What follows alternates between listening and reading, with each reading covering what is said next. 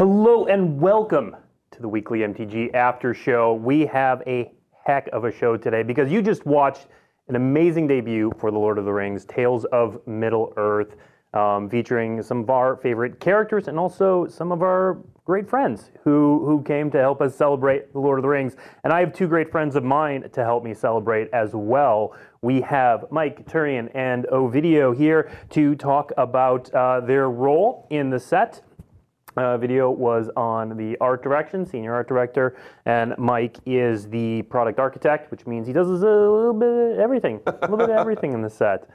So we are going to preview a bunch of cards coming up. We're going to show you box toppers. We're going to show you a full scene, and we're going to talk about building that scene. We're going to talk about selecting the cards that go into these scenes, and then we're going to do one of my favorite scenes, which is the Isengard destroyed scene from about kind of the end of the Two Towers-ish. Before we do that, we're going to show you this short little video that shows off one of the cards from that scene. Ooh, Fangorn, Tree Shepherd. I'm just gonna keep saying how cool the artwork is over and over. I always love seeing the art, and now I get to see Lord of the Rings art on Magic cards. They've clearly put a lot of love into this.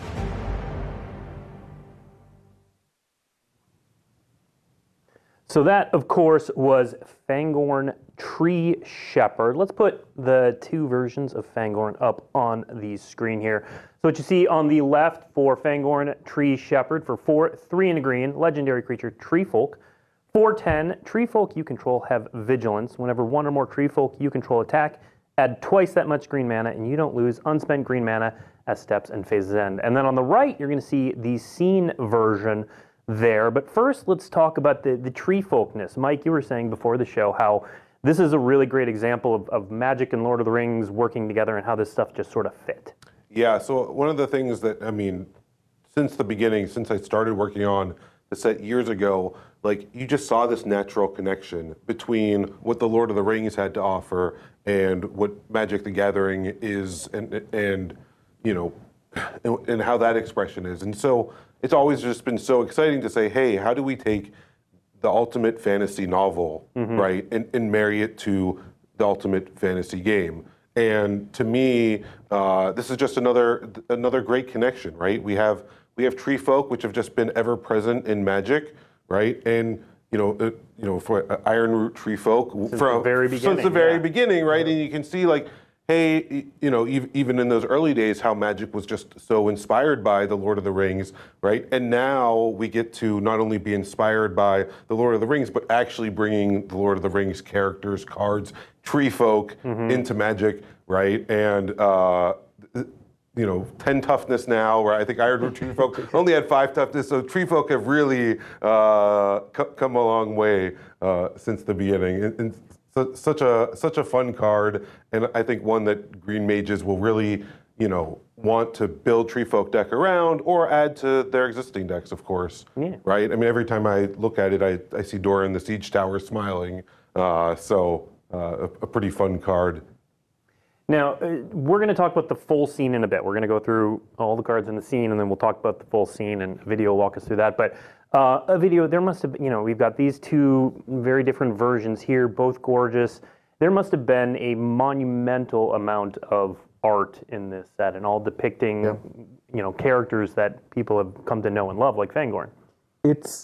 I think it's the most ambitious set we've done art-wise. There's so many art pieces, and we got the chance to design this character from the concept art. Jesper Eising designed him. And so when the main set version came along, I was like, okay, let's get Jesper on it. And I love the approach. You know, like, he's dressed, he has a cloak, he has a little cape. You know, like, I love the design. Very, like, storybookish, you know, very artistically sound.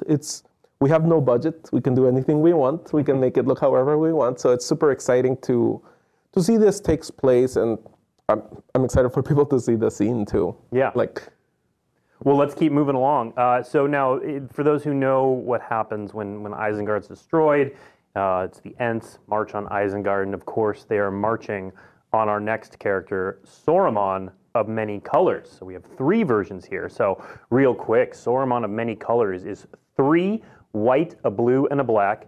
Has ward, discard an enchantment, instant, or sorcery card. That's a unique ward cost there. And then, whenever you cast your second spell each turn, each opponent mills 2 cards. When 1 or more cards are milled this way, exile target enchantment, instant, or sorcery card with equal or lesser mana value to that second spell from an opponent's graveyard. Copy the exiled card. You may cast the copy without paying its mana cost. So, Mike, talk to me here about the challenges of bringing someone like Saruman to life through a card like this. Well, yeah, for sure. I mean, for one, that's a powerful wizard right there.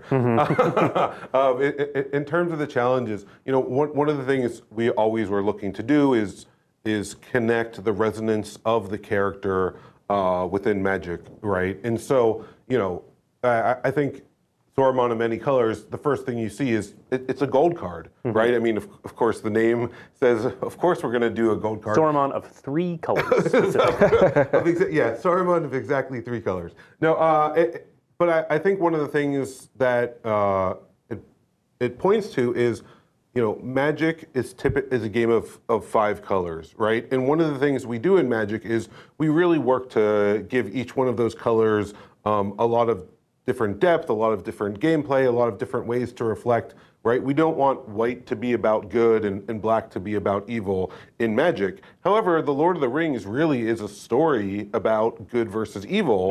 And so by adding colors to Saruman, right, it really reflects how, his character evolves and how it develops. And then, of course, in the gameplay, in the card itself, you see, I mean, he just really is an incredibly powerful wizard, and you're copying spells, and so it's like you're seeing this character in the book come to life through the gameplay, and I'm sure so many people are going to build commander decks around Saruman because, I mean, that ward protection is just really reflects how tough Saruman is in the book, right?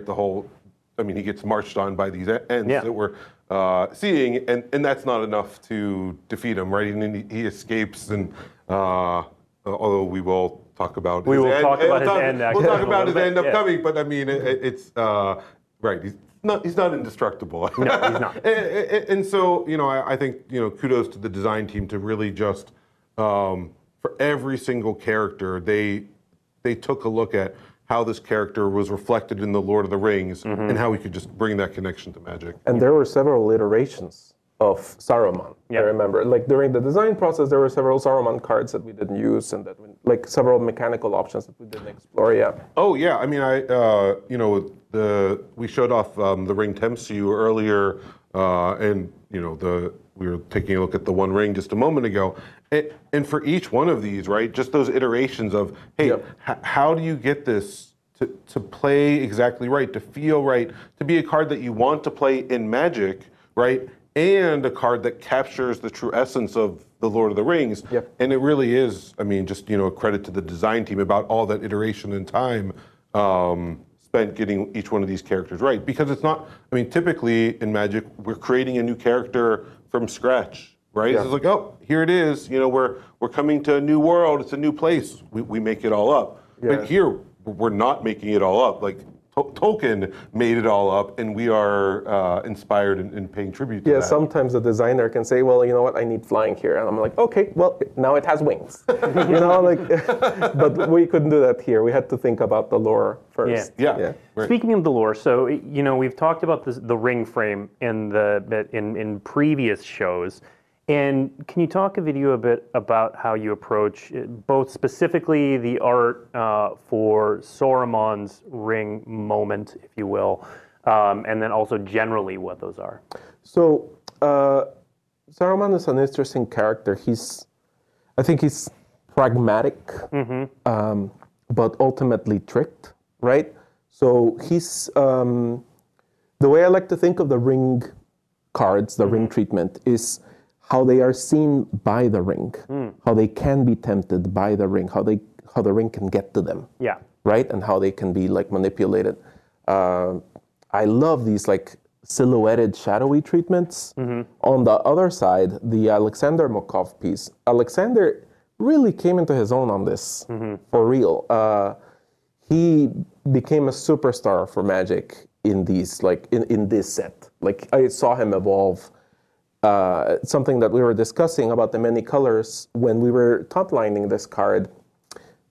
We talked, how are we going to do the many colors? And I remember saying, well, you have to break.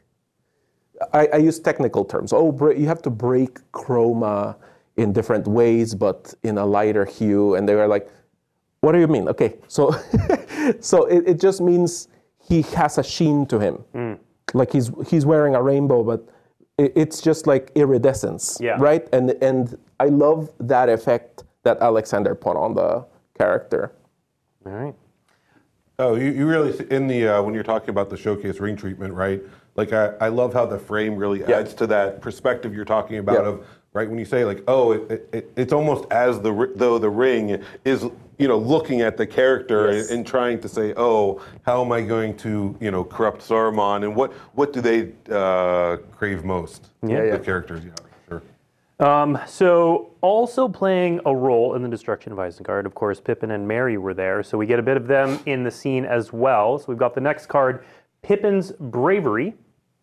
And you see the two depictions there, the main on the left and the scene on the right. Single green mana, instant. You may sacrifice a food. A lot of the hobbits have food-related mechanics.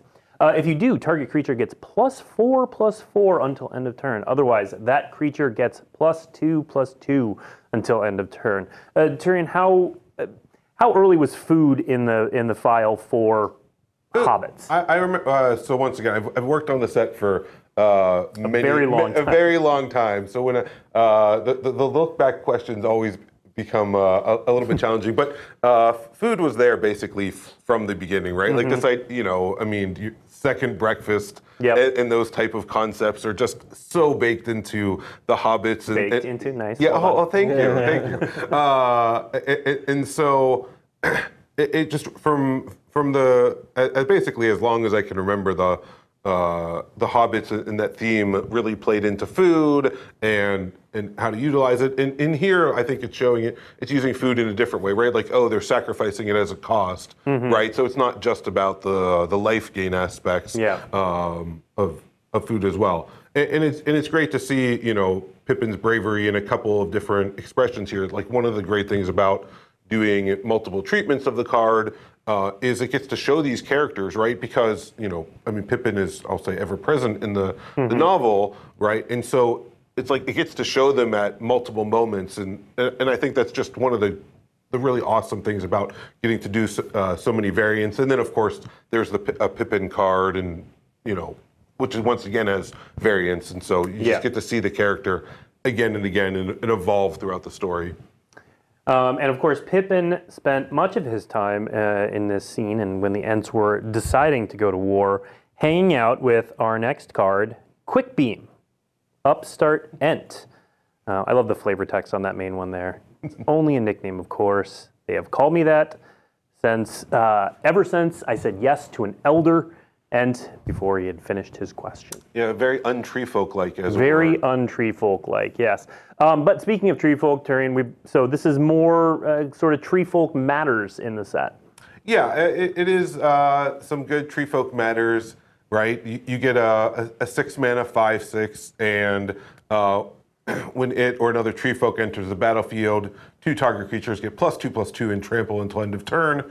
So you can see here, we also were very aware of building the set that would be a fun limited gameplay experience, right? And this is a nice, semi-finisher, if it doesn't finish them, it's put a ton of pressure on your opponent.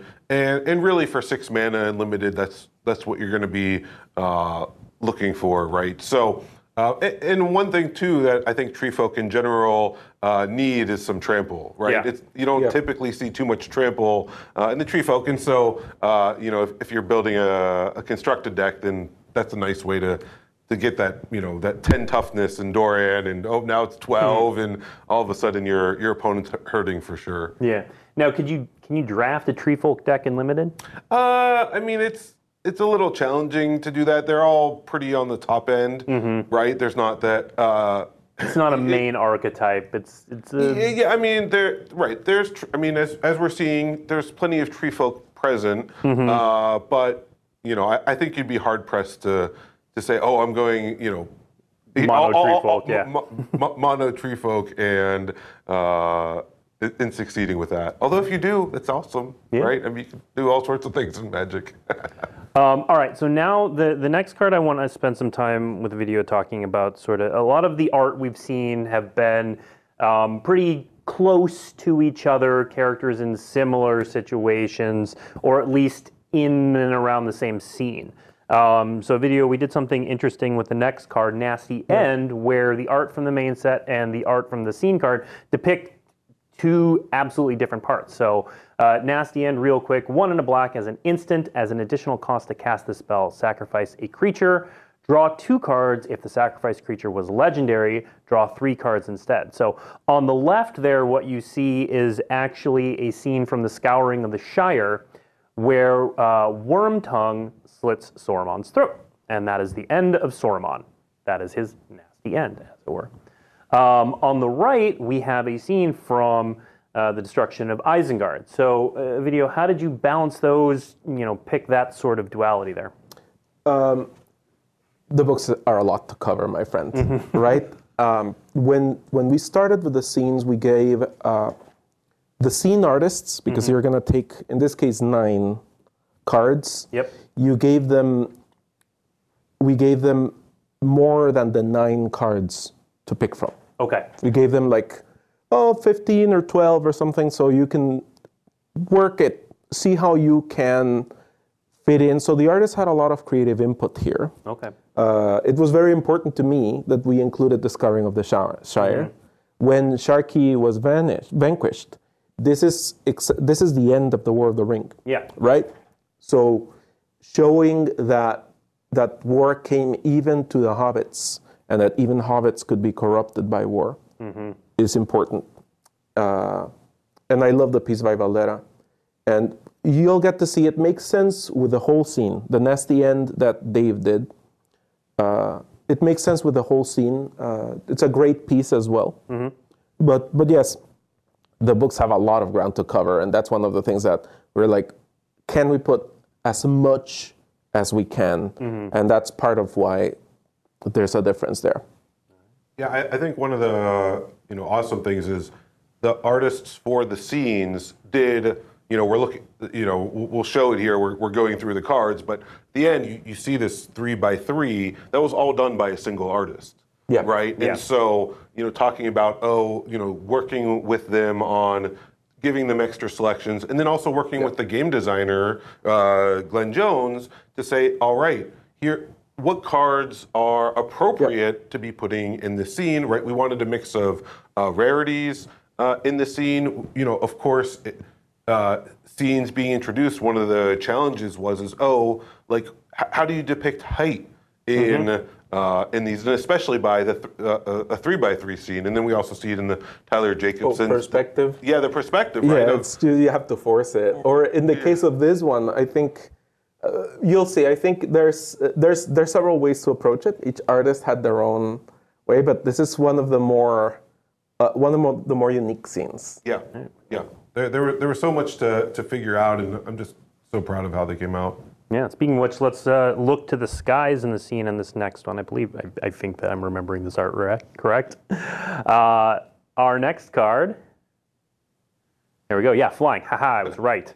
Good. So we've got a bird horror. It's a 1/1 flyer for 2 and a black. When it enters the battlefield, amass orcs 2. So we haven't talked about amass orcs yet, Turian. You want to talk about the creation of that mechanic and how it fits into the set? Yeah. So amass was introduced with War of the Spark, and we of course wanted to go and say, hey, to look for how do we capture the hordes of orcs, right? I mean. When you're reading the books, it's easy for Tolkien to write, thousands or tens of thousands or hundreds of thousands of, this massive orc army, right? From a Magic gameplay perspective, right? You don't want to be like, this card makes 22,000 1/1 orc tokens. Like, right. That's just, maybe that's, Day. You might want to do One day. You might want to do that. Certainly, with the set being on Magic Arena, they didn't want us to do that. So it really became about how do you capture the fact that this orc army is regrowing and is ever present, right? And so one of the themes you'll see a lot when Red and Black is amass orcs, and it was awesome to be able to build a mechanic and really connect it back to something that Magic had already done, and you get to do that here because if you don't control an army, right, which is what amass triggers off of, then you get to make a 0/0 orc army, or in this case, it becomes a 2/2, and then that'll grow over time. And so that's how sort of you get that creation of a massive orc creature. And it captures the mood of the threat. Yeah, right. The fact that it's ever present and it's regrowing and it's in a way endless. And then back to the scenes. Definitely, the connection to flying is one of the great ways of.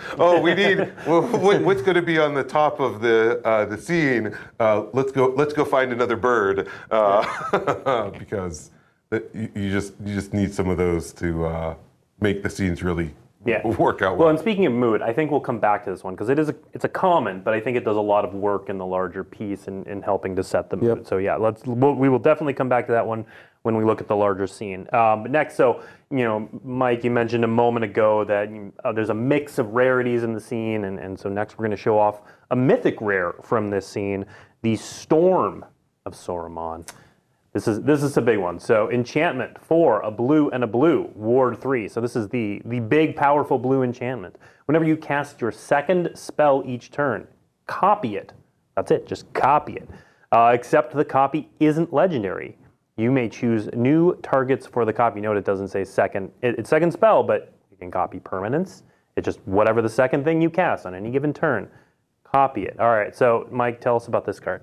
Yeah, so you can see here the connection first to Saruman himself, right? I mean, both cards have ward. It's an enchantment with ward, which is pretty novel in and of itself. And then Saruman was copying spells. And the Storm of Saruman does, right, both triggering off of a very similar thing. So it really, and then once again, and then the connection to Magic, talking about Storm, of course, Storm cares about casting multiple spells. It works a little bit differently, but you see a little bit of that nod in the name. And then in terms of gameplay and powerful, right, just being able to create copies. It's just and the copy isn't legendary, right? It opens up a lot of avenues. A lot of possibilities. Yeah, a lot of possibilities, and I think that's something that once again, if you're truly a powerful wizard, right? That's like that possibility space is both like it's so appealing and so appetizing, and I expect our players are going to do a lot of awesome things with Storm of Saruman for sure. One thing I want to mention here is that I want folks to pay attention to the tower of Orthanc. It's just the design was amazing. I love the little spirals and the tiny windows it had, and Isengard in general was designed to look like a meteor crater. By Jen Ravenna Tran during the concept push. And it's quite a unique take on Isengard. I really love it. And what I was going to say is that the copy aspect is like Saruman uses your weapons against you at all times, right? Like every time you hear him talk, his voice, he's always using whatever you care about against you in the books. It's kind of a good mood setter. Like the way he's like, oh, well, you said this. Now I'm going to throw this at you. Yeah. All right. Our next card is certainly a powerful limited card feeding back into the amass mechanic, Foray of Orcs. Again, we have two versions with the scene version on the right. Foray of Orcs costs 3 and a red for a sorcery, amass orcs 2. When you do, Foray of Orcs deals X damage to target creature an opponent controls, where X is the amassed army's power. So there's a lot of you can deal more than 2 damage with this, right? Oh yeah, for sure, right? I mean, if you already have a army out and you grow it to 4/4, then 4 Ave Orcs will deal 4 damage, right? And so that's a nice way to sort of boost the removal. So in its base state, you're getting to deal 2 damage to a creature and getting a 2/2, so likely a 2-for-1. Plenty good gameplay. But yes, if you've already made an orc army, you get a little extra boost out of it. And once again, it just sort of shows like, oh, these orcs, they're out there. They're going to be dealing damage. They're going to be growing, right? And so I think 4 Ave Orcs captures that all pretty well. This is another instance where you see the cards set in different places, right? Because one is in Moria and the other one is in Isengard. Yeah. All right. Our last card in the scene, appropriately, is Last March of the Ents. That art on the left gives me chills, but 6 green, sorcery. This spell can't be countered. Draw cards equal to the greatest toughness among creatures you control. Then put any number of creature cards from your hand onto the battlefield. Yeah, that art on the left where they're preparing to march off to war, it gives me chills. I love this scene. Yeah. It's my favorite part in the entire Lord of the Rings, and this just captures it perfectly. John just killed it. Like John Tedrick got started with Lord of the Rings and designed the Balrog for us. Oh, so this is his first set with his first set, and this made him a mainstay. In whenever we do new sets, like next sets that we do, like John Tedrick is invited because he just did such an amazing contribution with Lord of the Rings and future stuff that's coming down the line. Yeah, very great artist. Yeah. And Mike, this doesn't say tree folk on it, but it seems to signal it pretty hard. Oh, well, of course, right? Anytime you're talking about greatest toughness, you're talking about tree folk. And, I think it really just captures this, like, the feeling of, oh, these, like, massive tree folk have decided to mobilize against us, right? After debating for, a few days, they finally are like, yes, we will mobilize, we will march forward. And it really just, and I love that it starts with that spell can't be countered, right? Of just like, oh, they've set their mind to this march.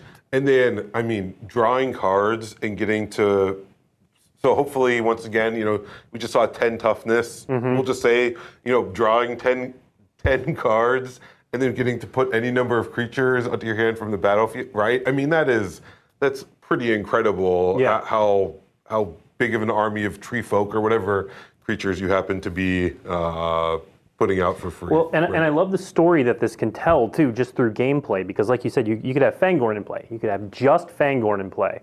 And you cast this, and you draw 10 cards, and you put a bunch of tree folk into play, and suddenly the tree folk are all ready to march on Isengard. Yeah. And I think that's really cool. And we're going to show some more cards in a moment that all relate to this scene. And I just think it's really cool how you can kind of build these moments through the set. Yeah. Or you can play with them and change things up here and there. But you could have someone playing a Saruman deck, trying to defend Isengard, and then the other person playing an Ents deck, trying to tear it down. And then Craterhoof Behemoth visits the Lord of the Ring, right? It's like, always a fun one to put into play for free, for sure. Yep. Okay, so now we've shown all the cards from the scene, so let's show off first the scene with the cards. So when you assemble the cards together, this is what it's going to look like.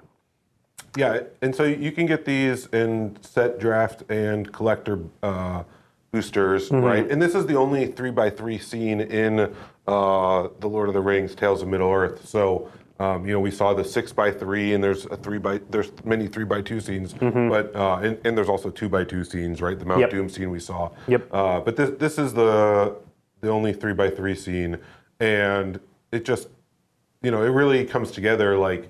When a video is talking about, the artist selections and just figuring out, hey, which cards to include, which perspectives to include. You can tell I'm just so stoked by how. Yeah, an exciting concept. And I want a video to talk about the scene. Let's put we'll take all the card stuff away.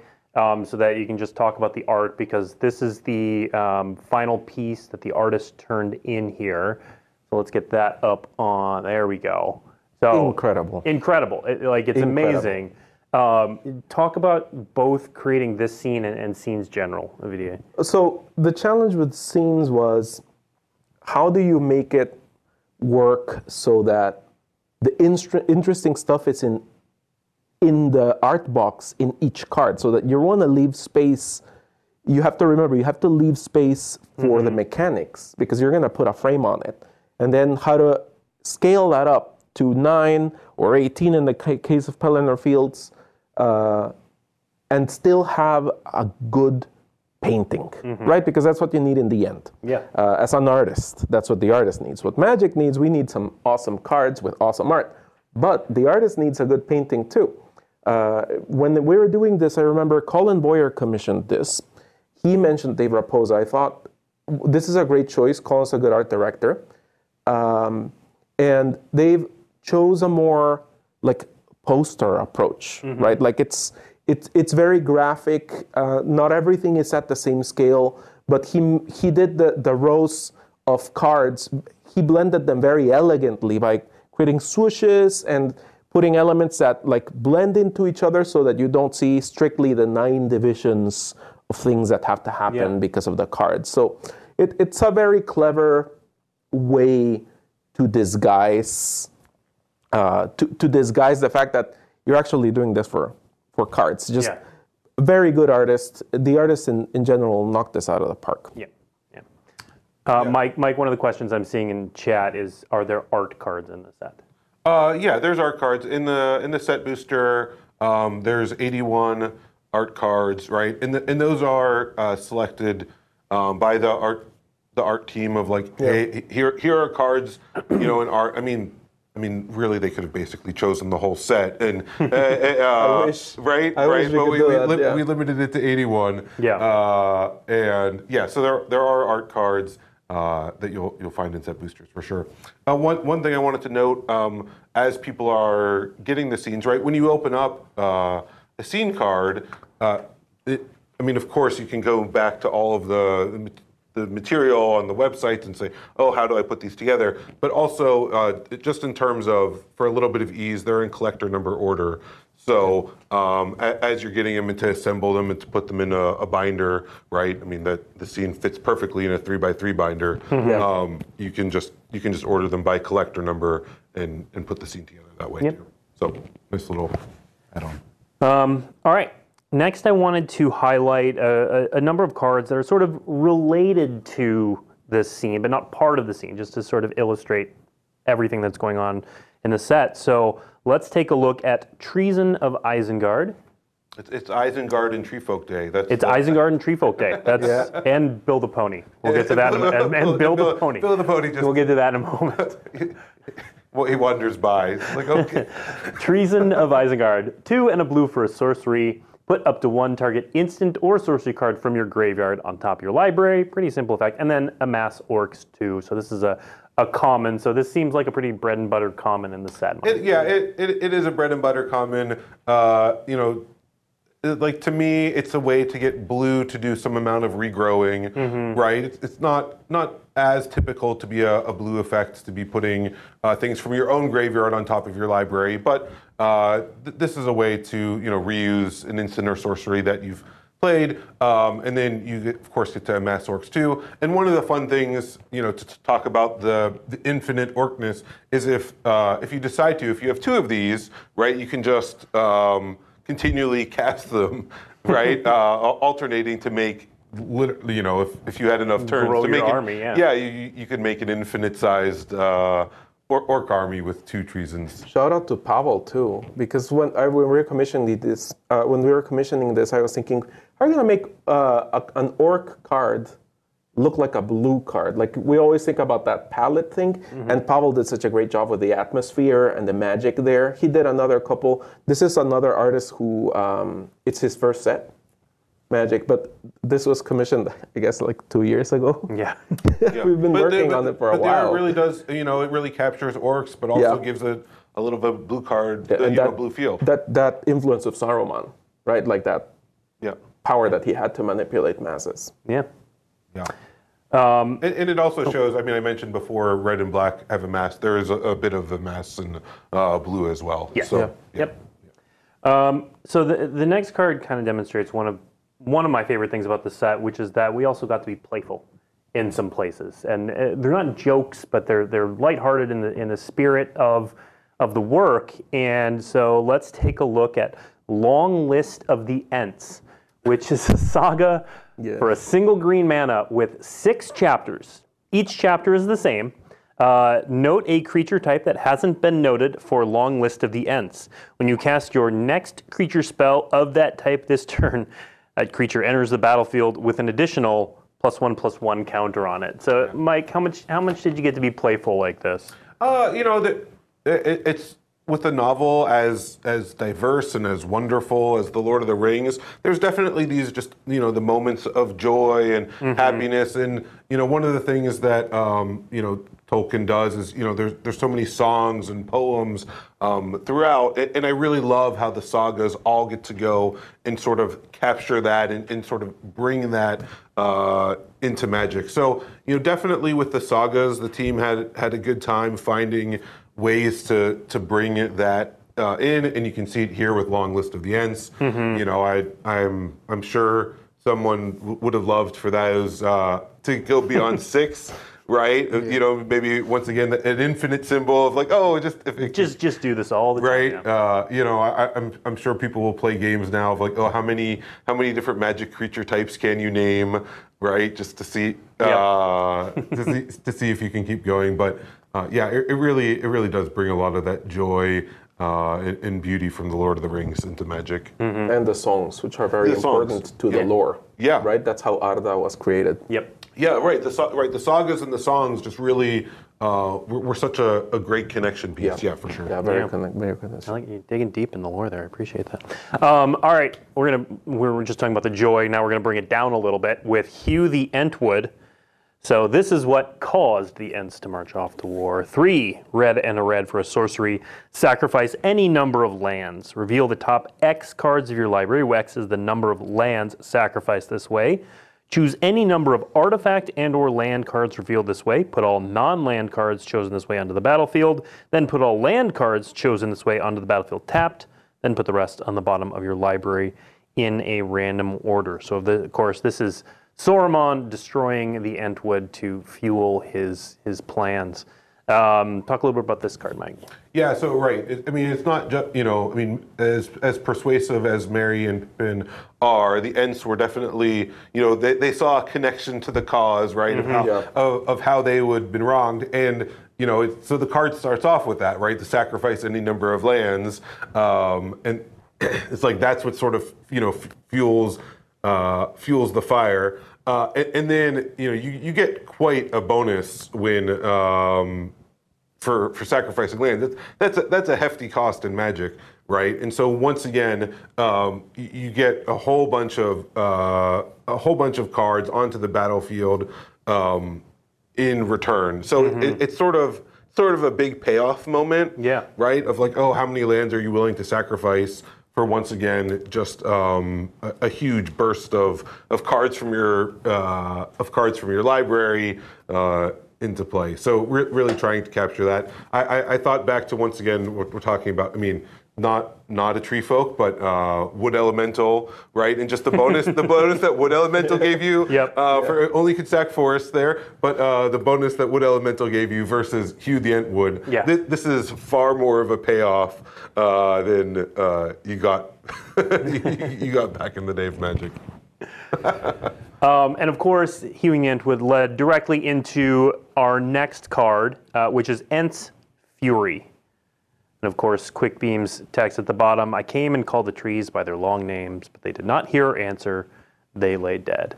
Now this is this is a fight spell, 1 and a green for a sorcery. Put a +1/+1 counter on target creature you control if its power is 4 or greater. So again, you know, could be a tree folk. Then that creature gets +1/+1 until end of turn and fights target creature you don't control.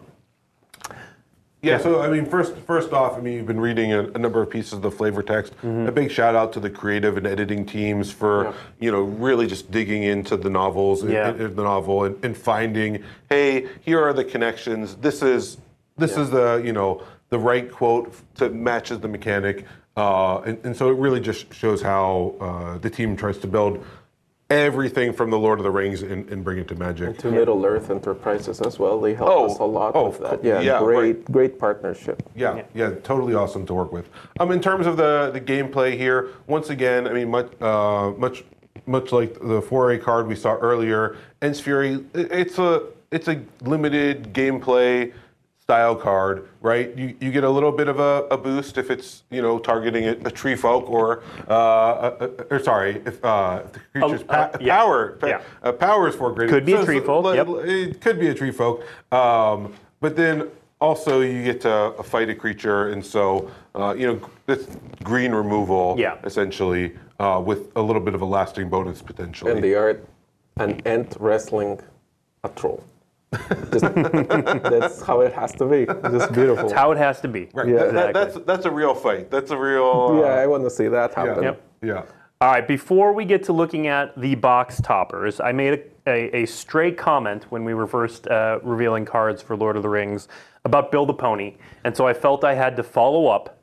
And so our next preview card, nothing to do with Ents or Isengard, but you know what? If you want Build a Pony at the destruction of Isengard, Build a Pony can be there. Right. Yep. Build a Pony, white fits perfectly into Sauron's colors. So Build a Pony could work for Saruman if right. you wanted. That's the fun of, right? I mean, we talk about the Lord of the Rings and being good versus evil.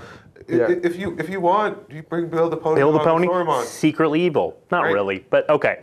Build a Pony, not evil. Build a Pony's lovely. Let's get Build a Pony up on the screen. 3 and a white for a legendary creature horse. For all those horse decks out there, and it's a 1/4. When Build a Pony enters the battlefield, create 2 food tokens, and then you can sacrifice a food until end of turn. Target creature you control assigns combat damage equal to its toughness rather than its power. It actually works really well with the tree folk. A little tree folk tie-in. Yeah. Right? And I mean, and it's one of the things that makes Magic such a great game. As you can see here, hey, it's connecting to the sacrifice of food, right? Yep. And just how that's playing to Hobbits. If you're putting it in a white-green deck, you can really use it with tree folk and get a good boost out of that. And it's Build a Pony. It's right? Build a Pony. Totally lovable. One thing I want to call out is pay attention to the pans that Bill has hanging off his burden. They're gonna show up they show up in several cards, a little Easter egg, you know? So it's just like a little cool element. We wanted to put some stuff for fans to find. Yep. It was really fun playing. Last week I was playing the starter decks. Yeah. And you can give the books an alternate ending. If you want with a certain deck, that's the cool thing about it. That it's immersive. Yeah. You're like, wait a minute, this is not how it went. This is not how it went, but it's how it's I'm going gonna hit you with a 5/5 right now. Right, but this is how it's going to go. It's not how it went, but it's how it's going to go. Yep. Yeah, the starter kits are a lot of fun to play. Yes, very fun. Yeah, for sure. All right, so our next section, we are going to talk box toppers. So before we start looking at them, Mike, remind people, what are the box toppers? How can you get them? Yeah, so the name of the box toppers it's the Realms and Relics, right? And that really hits on the fact that we took a look at iconic lands in Magic and iconic artifacts in Magic, and then went and matched them up with iconic, places in the Lord of the Rings and items and artifacts in the Lord of the Rings. So that was really that's really the connection. In terms of where you can get them, you get them in traditional foil whenever you buy a set booster display, a draft booster display, or a collector booster display. So there'll be a 1-card box topper with one of the Realms and Relics in traditional foil.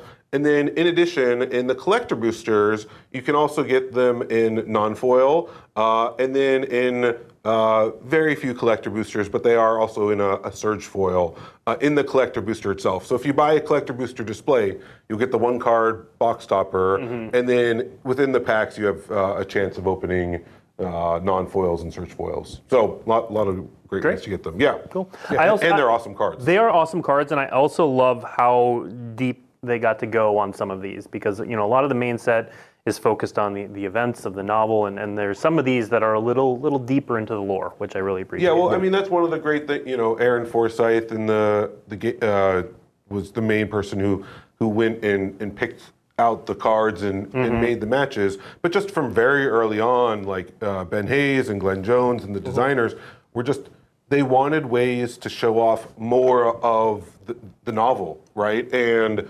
in terms of when you're doing designs, we're only going to put so many artifacts in the set. We're only going to put so many expressions of lands. And so this just gave us a chance to show off even more places and really just capture the breadth and depth of the Lord of the Rings. Yep. All right, let's get on with it. We have a bunch of these to show off. We're gonna show off about half of them today, and then next week's show we're gonna show off the other half. So stay tuned for that. The first one, we're gonna continue with our theme for the day, which is not Bill the Pony, but is Ents and Isengard. So here is Fangorn Forest, also known as Yavimaya, Cradle of Growth. So this is a take on Yavimaya, turns everything into a forest, but Fangorn Forest. So talk a little bit about how you chose these, how they were concepted. Yeah, well, in terms of the selection, right, it really is about saying, because they're existing Magic designs, right, it's kind of like a treasure hunt, scavenger hunt of saying, hey, what are cards that players love, right, and then they'll want to go, and they'll want to go add to their decks. Cards that you're going to look to when you're building the Lord of the Rings deck, right? When you're taking the cards, hey, these are ways to enhance it, and of course matches with the story. And so Fangorn Forest, we've been looking at Fangorn Forest all day, and sort of that iconic moment. And so Yavimaya, Cradle of Growth, it just. Perfect.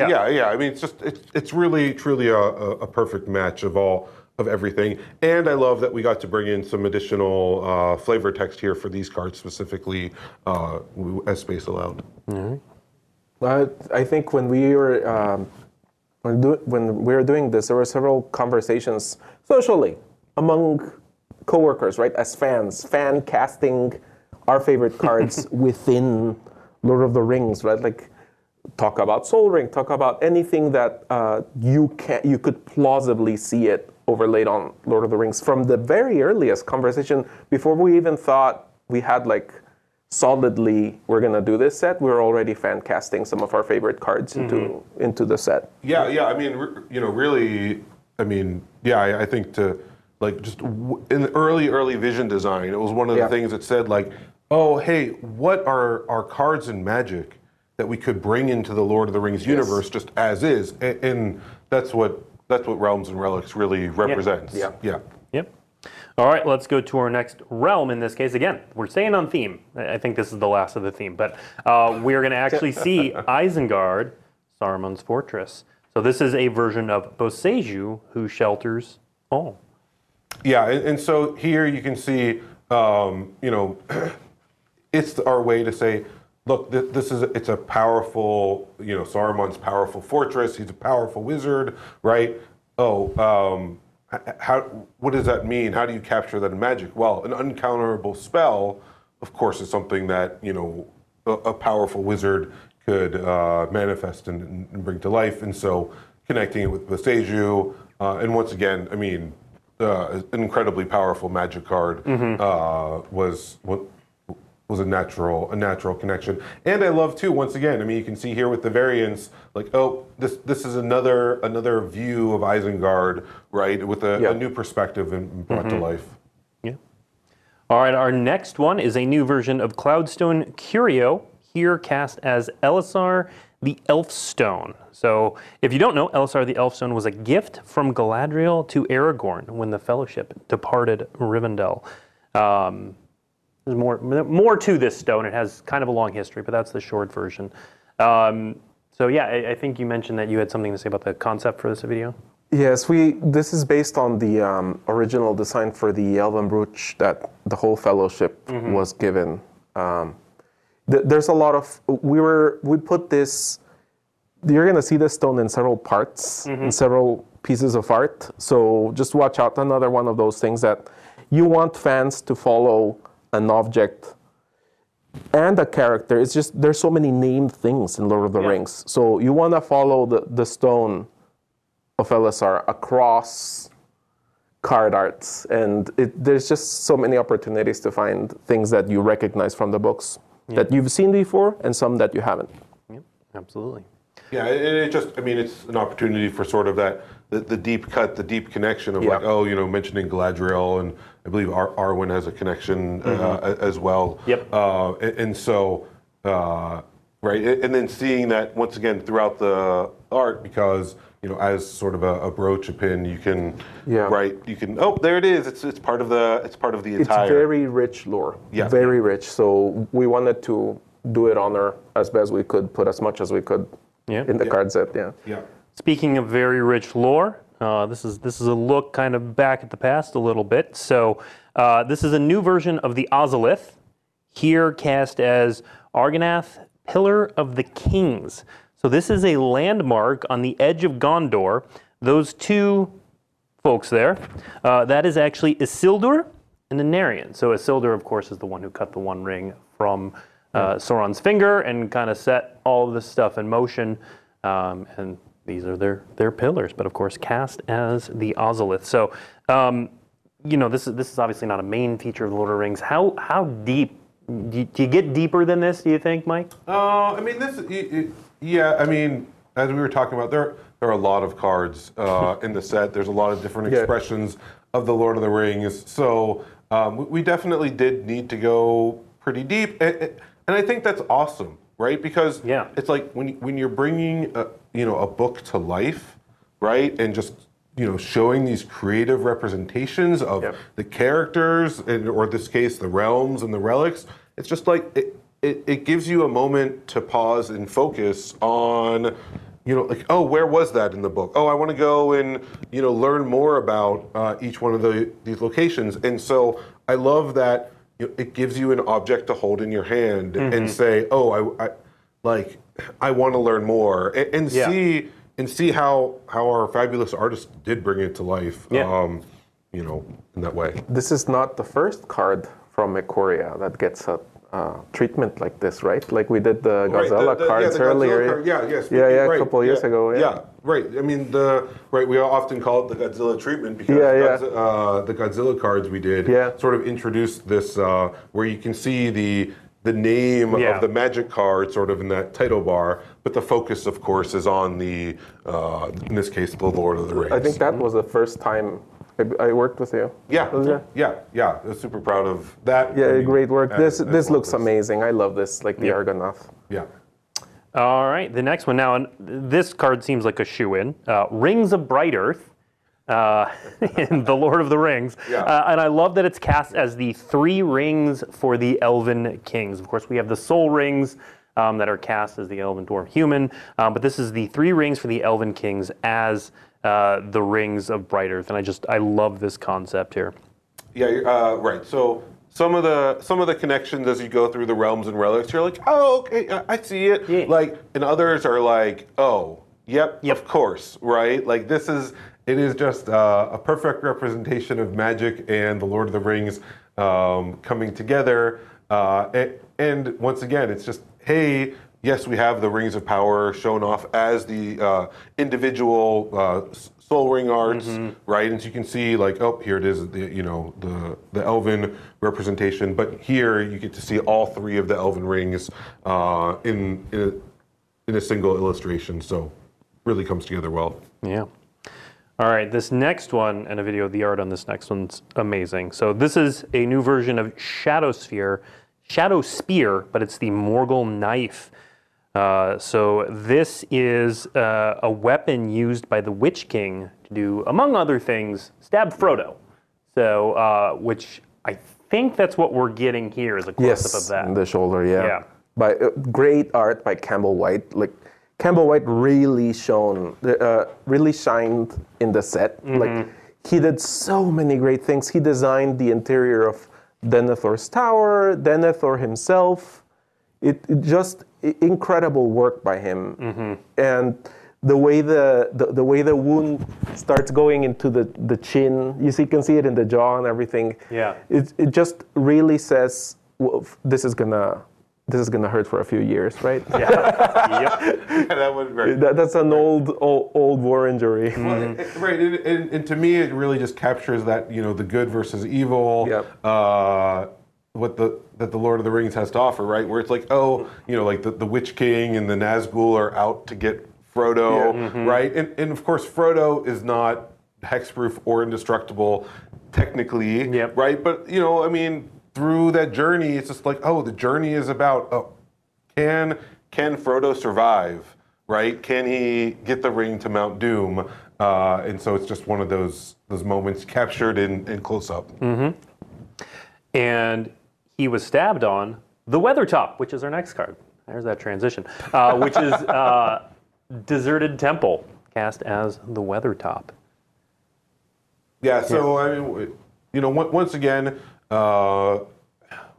it's just how do you find these places in the Lord of the Rings to bring to life, right? And find a connection. And with the Weathertop, being essentially not destroyed but ruined, right? It just offered a good connection to sort of that deserted temple. Yep. And so once again, a pretty nice pairing of what's going on in the story and the mechanic. I think this was commissioned by Matt Cavotta, right?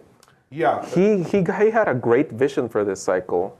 Oh yeah, for sure. I mean, bringing all of the realms and relics to life and saying like, hey, how can we do that is, it's pretty epic because we look at them as a group, right? Like we knew when we set out, hey, we're going to be making 30 of these, right? They're going to be mythics. They're going to be like one of the first things you open, like you when you get a box, like here it is, right, sitting right. It's a box topper. It's literally right on top, and you're not saving that for gameplay. So of course you're going to open it up, and so hey, it's really sort of the first impression of every box that you get.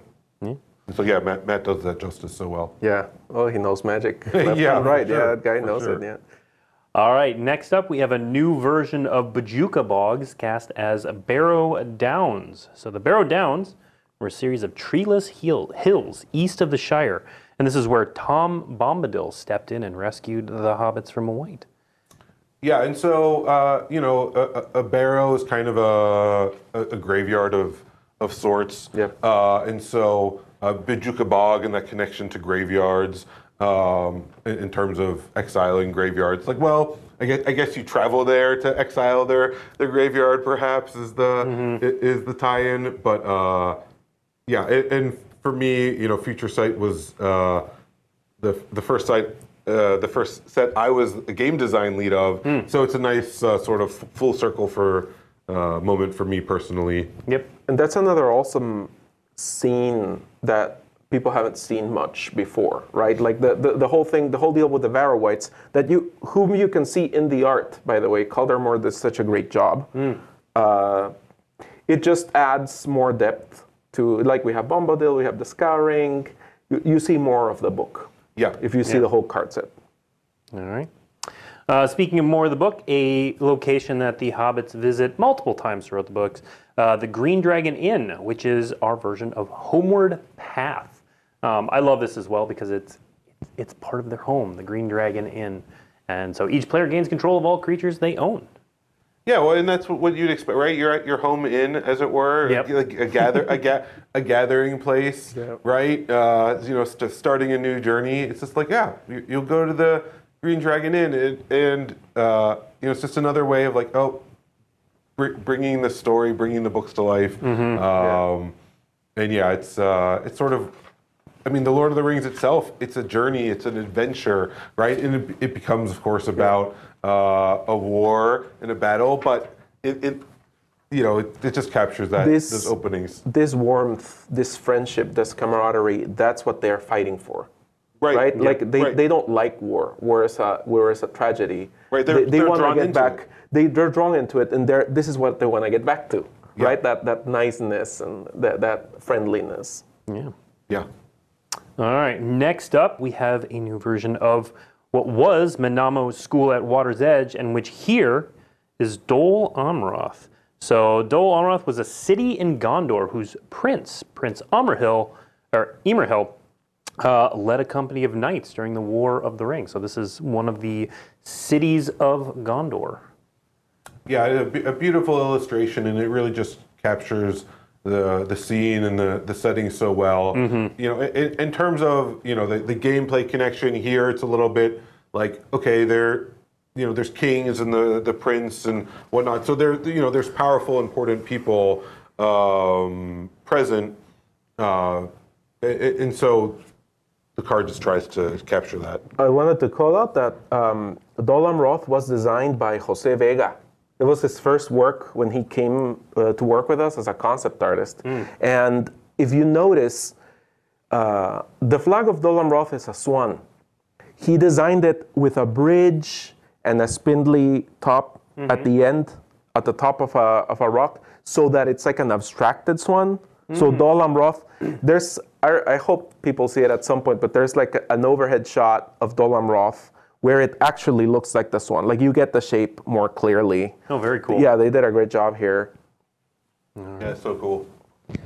All right, the final card that we are going to be showing today, and the last box topper, I've actually seen a number of people guess this. It's Balin's Tomb, also known as Ancient Tomb. So Balin's Tomb was in Moria, where he had set up his colony, and Gimli discovered his tomb when the Fellowship traveled through the mines of Moria. So Ancient Tomb, obviously a big one, Mike. Yeah, Ancient Tomb, I mean, incredibly powerful magic card. Getting 2 mana from a land is just above the curve, as it were. And with all of these realms and relics there, you can see how they're not being brought into modern with this introduction. They are as reprints. They're legal in whatever formats Ancient Tomb and the other cards were already in.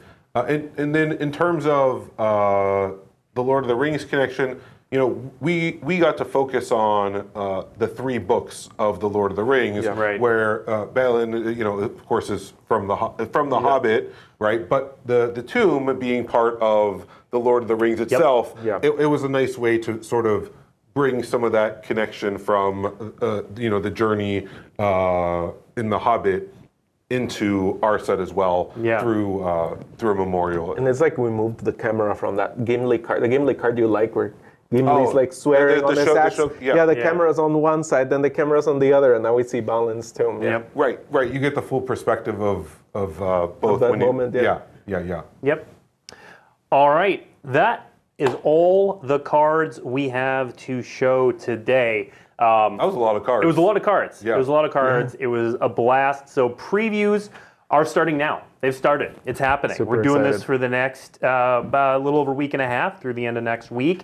There's going to be Lord of the Rings previews. We'll be back next week. Before we go, Mike, I wanted to give you an opportunity. We'll have an article up with some information on this earlier, but we're also going to be doing a holiday release as well, correct? Yes, coming out in November.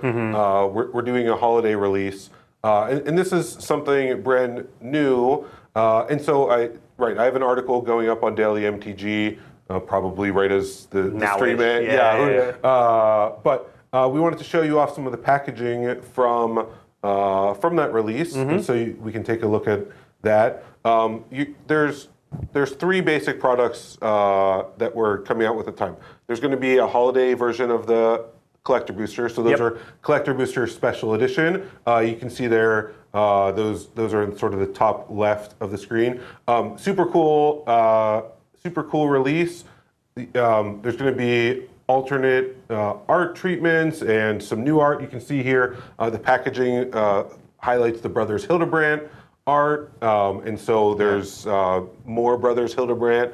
Tim and Greg Hildebrandt are, we're good enough to partner with us, and they've done magic art in the past as well, and so it was just an awesome connection to go revisit some of their classic art from the Lord of the Rings, and there's so much more. We'll of course talk about that and all these products upcoming more, but just a little taste. And the art's at the bottom.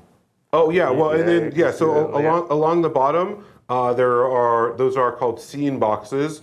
And you can see with each scene box, it has the name of the scene sort of right under the Lord of the Rings, Tales of Middle-earth, right? So going across here, there's the Flight of the Nazgul, there's Aragorn at Helm's Deep, there's the Might of Galadriel, and then Gandalf in the Pelennor Fields, featuring Gandalf and the Witch King. And so those are, I mean, as we've been showing off the scenes, we've talked about Isengard Destroyed today. We saw Mount Doom and Bilbo's birthday party during the video itself. The scenes are just so fabulous. We created 4 brand new scenes, each one of those, and it's just a super cool way. There was a question about art cards earlier today. You do get, with those scene boxes, they come with art cards. So you're going to get cards and the art cards as well. Cool. Yeah, so super awesome. And then, of course, we know that The Lord of the Rings is just a great time to be reconnecting with friends who love The Lord of the Rings, and you've maybe been trying to get them into Magic. And Jumpstart's just such a great way to just get right going with Magic. Yep. And so there's another release of Jumpstart coming out to sort of refresh and bring some new themes in and give it another opportunity for players who are new or upcoming to just jump in and have a great time with the product. So, like I said, a lot more details to come with these, but just wanted to highlight those and let people know that those will be available in November. Oh, and also those scene boxes, while the image itself doesn't do, they are quite nice size. Like the packaging, the presence, it's really awesome to just. I've got to hold them in my hand, and the packaging itself is a display piece, and then the art and the art cards and the cards themselves. So it's a really awesome package. Super excited by it, as you can tell. Well, it's a super excited set. I know I've been waiting for this Lord of the Rings set for a very long time. Actually, since my excitement started the moment Mike just kind of digitally slid me Tom Bombadil. Yeah. I was just talking about the set, and he's like, Tom Bombadil. I was like, okay, I'm in. I'm in. That was it. One card, I was in. So I hope you felt the same way about at least 1 or 10 cards that we showed off today. The Lord of the Rings Tales of Middle-earth previews are ongoing through next week. If you want details on anything, I recommend you head to dailymtg.com, where there's a bunch of articles showing off a bunch of stuff and explaining a bunch of stuff in detail, including some by Mike himself. So thank you for tuning in, and we will see you next week.